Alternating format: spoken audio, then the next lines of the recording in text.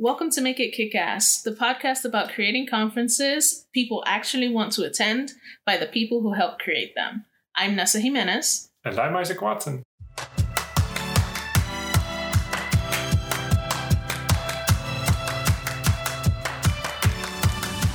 We see them when we walk into a venue. We see them when we go to an event website. We see them at the checkbox when you're trying to order tickets online. We mostly don't read them. I mean, I don't. I just check and keep going. But what do they actually mean? What do they actually do? And more importantly, what happens when something goes wrong at an event? Codes of conduct these days are kind of like terms of service. You know, when you're signing up for a new account or something, you're just like, oh, I don't need to read that legalese. That's fine. Exactly. I'm just going to accept and move on. So many people do that. And I think part of that is because they've become fairly standardized among conferences and events. So the language in a code of conduct is typically similar. And I would say that 95, 98, even 99% of people probably aren't going to violate a code of conduct anyway, which is great. That doesn't mean that they're not important. They have to exist. They need to exist, unfortunately, because, as we all know, some people are stupid and will violate it if you don't, if you're not careful. So, I'm not really clear on the exact history of a code of conduct. I know they've been around for probably, I would guess, 8 or 10 years. I think if I recall correctly, they came up around specifically tech conferences. I would also say not just tech conferences, but the San Diego Comic-Con, where there's a lot of cosplayers and there's a lot of issues around consent about what's okay to do with a cosplayer, and with women being assaulted at these events, sadly. And so through these reports of these incidents, I think what happened is a lot of conference organizers realized we can do better, or the attendees demanded that the organizers do better. And so this was done in response to that. So a code of conduct is essentially a way of codifying what is and isn't okay for an attendee or a speaker or a sponsor to do during the event, and it gives the organizers a course of action to take that everybody's agreed to up front, and so it tries to smooth out the process of addressing a potential issue. I think that now, generally speaking, there's an expectation that, every event is going to have a code of conduct. There are even a few codes of conduct online that have been created specifically so that people can copy and paste them and adapt them for their events in case that, someone who's hosting an event doesn't know how to write the code of conduct. But I think that has positives and negatives. So the positives, I would say, is if you don't know how to write a code of conduct, fantastic. You have a great example online and it's okay, and you don't have to put that much thought into it. However, I would say a negative is, and this is what we're going to get into, you have the code of conduct and you know you're supposed to have it, and you have it because there is that expectation. But are you prepared to stand up for that code of conduct? And are you prepared to take action if that code of conduct is violated? Because it's not just about having a set of rules. It is also about, if these rules are broken, what is the procedure? What is going to happen as a result? Yes. And I think that what I've seen over the years is that as code of conducts have become more prevalent, and as the adoption of codes of conduct has become just kind of status quo, what a lot of even speakers and other attendees are starting to demand and request of organizers is that they also commit to enforcing that code of conduct, because if you're not going to follow through on it, then why do you even have it in the first place? So you're right. There are plenty of resources out there.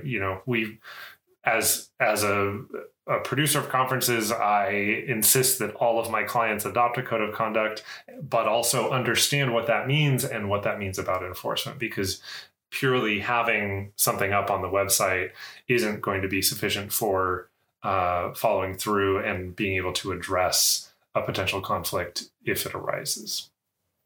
And what does a good code of conduct have, or what does it achieve? To me, what makes a code of conduct good are three components. One, it needs to be up to date. So you can't just copy and paste something that you found from a conference website from 5 years ago. There may be things in a code of conduct for, a Comic-Con that are specific to cosplay, for example, that don't apply to your business conference where your attendees aren't coming dressed in costumes. Right. So just like fine tune and make sure it's up to date and relevant. That's piece number one. Second, a good code of conduct is a code of conduct that is communicated. If you are not putting that information out there to your attendees, to your speakers, to your sponsors, to like internal staff at your company to make sure that they're all aware of what's in there, then it makes it really hard to enforce or back that information up. Which is why I think it's important to communicate multiple times that there is one, right before the event. Please make sure you review this. You could even call out that it's changed recently to kind of encourage people to familiarize themselves with it. And there are two reasons for that. One is not just to discourage behavior, but two, to let attendees know what you are willing to stand up for and enforce, and to let them know how they can report. The third component to me for a good code of conduct is enforcement. We talked about that a little bit already, but it's worth harping on, because if you don't have a plan in place to deal with any potential violations that are reported or accusations that are made, then you are going to get caught flat-footed and really have a hard time backing up what you've said you would do to protect the people who have gathered at your event. And that puts you at a disadvantage. I wanted to say a few words about what a code of conduct is not. A code of conduct is not a wokeness street cred thing. And that's kind of where the marketing comes in, because I see that all the time. It's like, oh, we have this code of conduct, and they're trying to use it to prove, like, look how forward we are, look how inclusive we are, look how cool we are. But if you're not enforcing it, if your only intention is for this marketing, is for this street cred, it's useless. You already touched on it, but I'll say it again. A code of conduct is not a decoration. It's not a dead document. It's not a set it and forget it thing. It has to keep evolving, keep changing, keep growing, because culture changes. Absolutely. I agree 100%.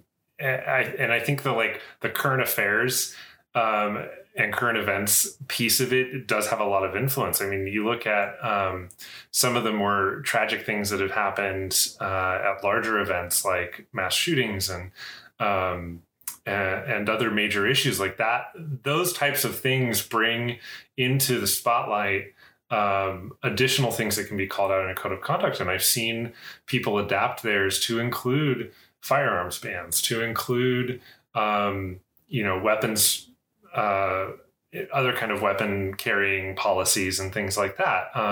And that is relevant and that is important, because as the world continues to change and as things happen, we as event organizers and producers need to adapt and evolve and make sure that we're responding to potential conflicts and potential incidents and issues and things like that through our codes of conduct.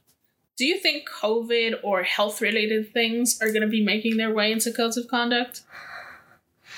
That is an excellent question. There's been a lot of talk lately, especially around vaccine requirements for in-person gatherings or on-site testing, and how do you if this goes back to all the debate about authenticity of a vaccination card, and what is, are these vaccine passports valid? Can we create something like that? I think that there are certainly health and safety elements that will come into play. I don't know how that's really going to be affected by the pandemic. It's hard to say at this point how that's going to bear, especially because so many people are focusing on hybrid events these days, that the in-person health and safety, I think, is less in the forefront of people's minds than maybe it should be. So I don't know. That is an excellent question that I don't really have an answer for.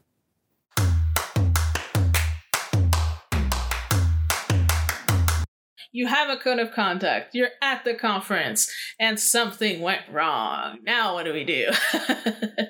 And I will tell you a story. I will kind of change the details so nobody gets in trouble, but I was working at a conference not that long ago.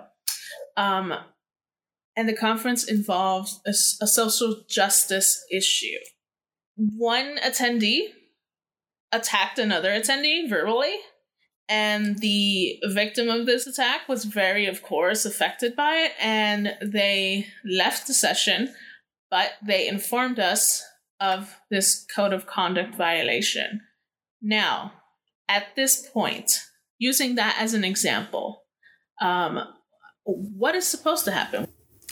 So to me, so I appreciate the example. It's a perfect example of something that could have happened. I think often when we talk about codes of conduct, we're kind of implying sexual assault, which is a bit more of an extreme, and that, of course, involves potential criminal action as well. So that's a great example.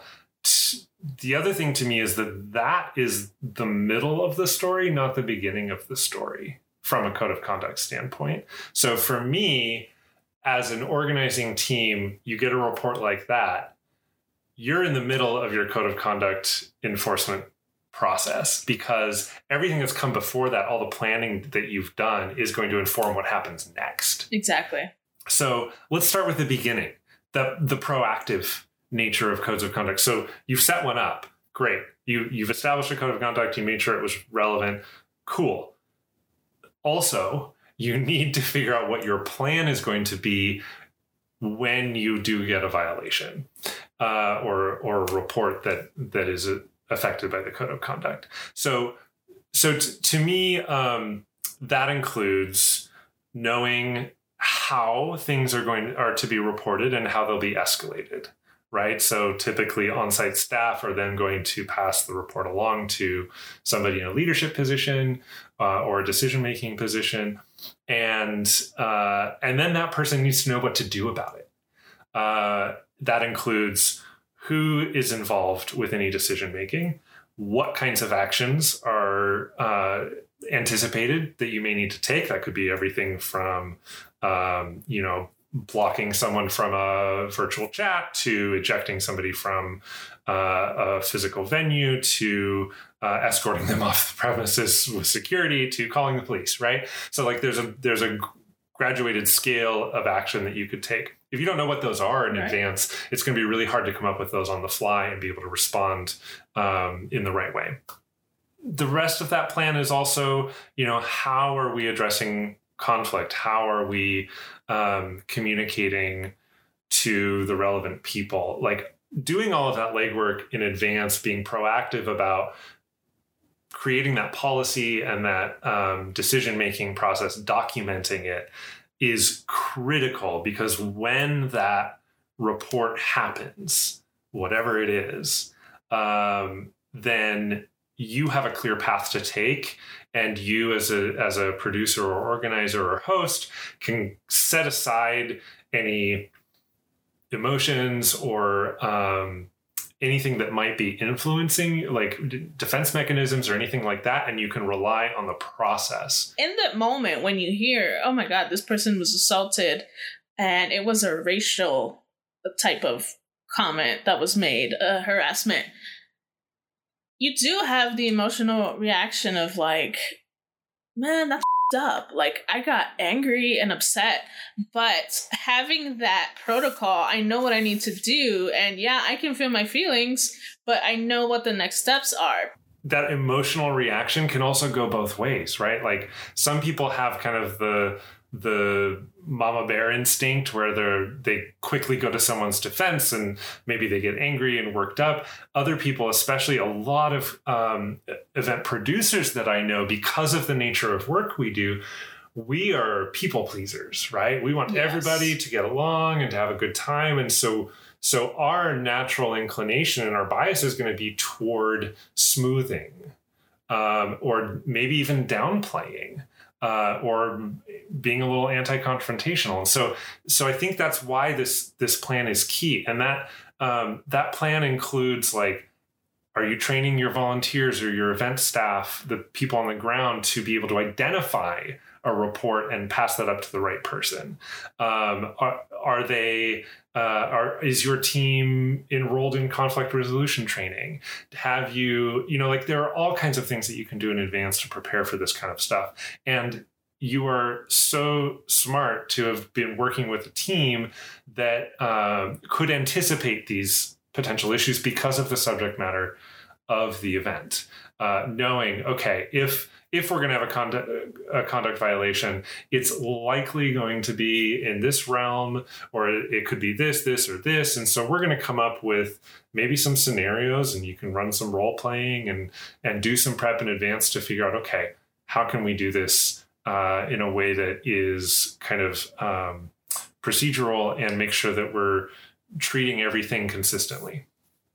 And with every event, again, the whole point of this conversation is, if you're going to have a code of conduct, are you prepared? Are you willing to stand up for it? Do you have that plan of action? Because if you don't, then you are, instead of creating a safe space for people to participate, you're actually putting them in danger, because something happens and then, okay, now what? And I've seen this particularly in the online spaces where, okay, they're using the codes of conduct, they're copying and pasting, but then the event comes, and in the chat room while the stream is going, you have people saying racist stuff, sexist stuff, just spamming the chat. And I'm sitting here going, okay, where is the mod? Where is the mod? Like, these people are spamming racist stuff. Where are the mods? And that tells me this event is not safe for me. This is not a place that I want to be in. So don't do it. I'm really glad you brought that up, because, I mean, we've harped on enforcement, but we haven't really talked about what that is. Like, it's not just what are you going to do when something happens. It's also, how are you paying attention to what's happening? Because you can't rely on any one particular attendee to feel comfortable reporting an issue. There are still a lot of issues where any given attendee just may not feel comfortable coming forward because they don't know your organizing group. They don't trust the process. Maybe they've been burned before. Any number of reasons that they may not make a report. And so you need to be actively paying attention to that. Moderate your chats. It's not that hard. Yes. You could spend 5 minutes brainstorming common phrases or slurs or whatever that might be posted in a chat and just come up with a running list to refer to. Like, it's not that hard to do. And yet so many people seem to forget that part. And I will also bring up the fact that if your event is free, anybody can walk in. And that means that you have a way higher probability of getting jackasses in your event. Yes. Which means you need to do your job and, like, watch the event like a hawk. Mm-hmm. And this is, I mean, it's not just racist and sexist comments. It's also like self-promotion and, trolling. And there's all kinds of behavior that is worth moderating and worth paying attention to. It's easier to deal with online. Like, just block them, like, kick them out.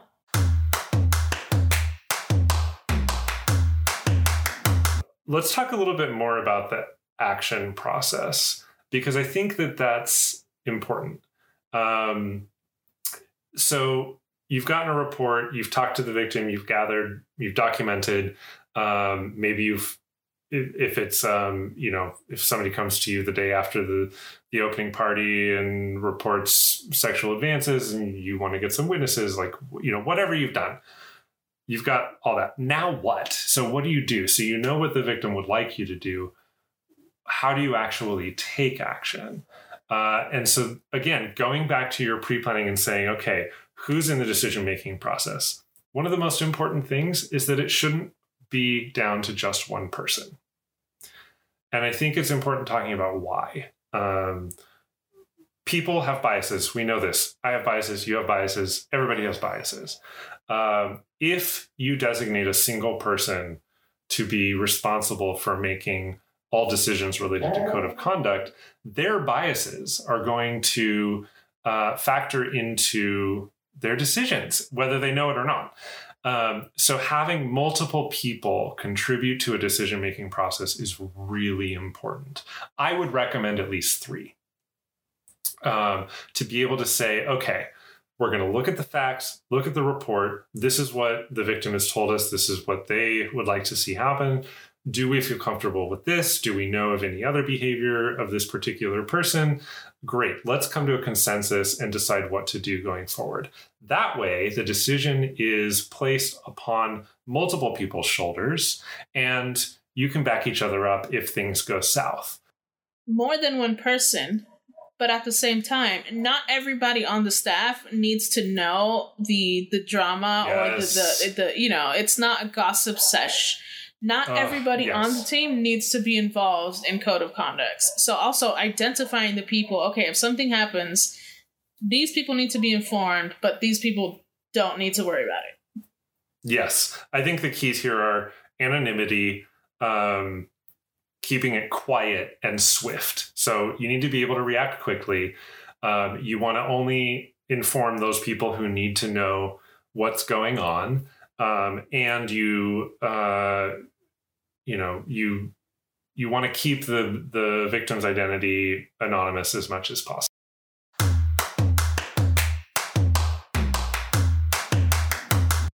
We have now reached the part of the episode that I always think is hilarious, because just listening to you trying to talk quickly and summarize everything. This segment is called Too Long Didn't Listen. If you don't have time to listen to the full episode, what Isaac does in this segment is he tries to summarize all of the big important points that we've just discussed in 60 seconds or less. So take it away, Isaac. They are really important because they help your attendees feel safe. They help you know how to address potential issues, and they define what is and isn't good behavior. So what happens when it actually happens? When somebody comes to you and reports behavior, or you observe some behavior that needs to be addressed? First of all, go back to your plan. The code of conduct is more than just a document. You need to have a plan in place. If you get a report or if you see behavior that violates the code of conduct, you need to know in advance what you are going to do. That includes who's involved in the decision-making process, what kinds of information you're going to collect and evidence you're going to document, and what your potential courses of action are.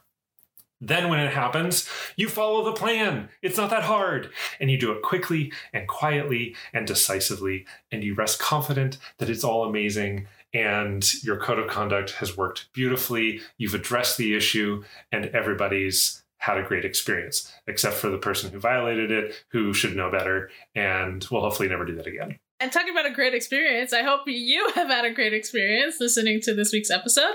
Thank you so much for joining us. To get transcripts, full show notes, learn more about what we do here at Kickass Conferences, you can visit us at our website, kickassconf.com.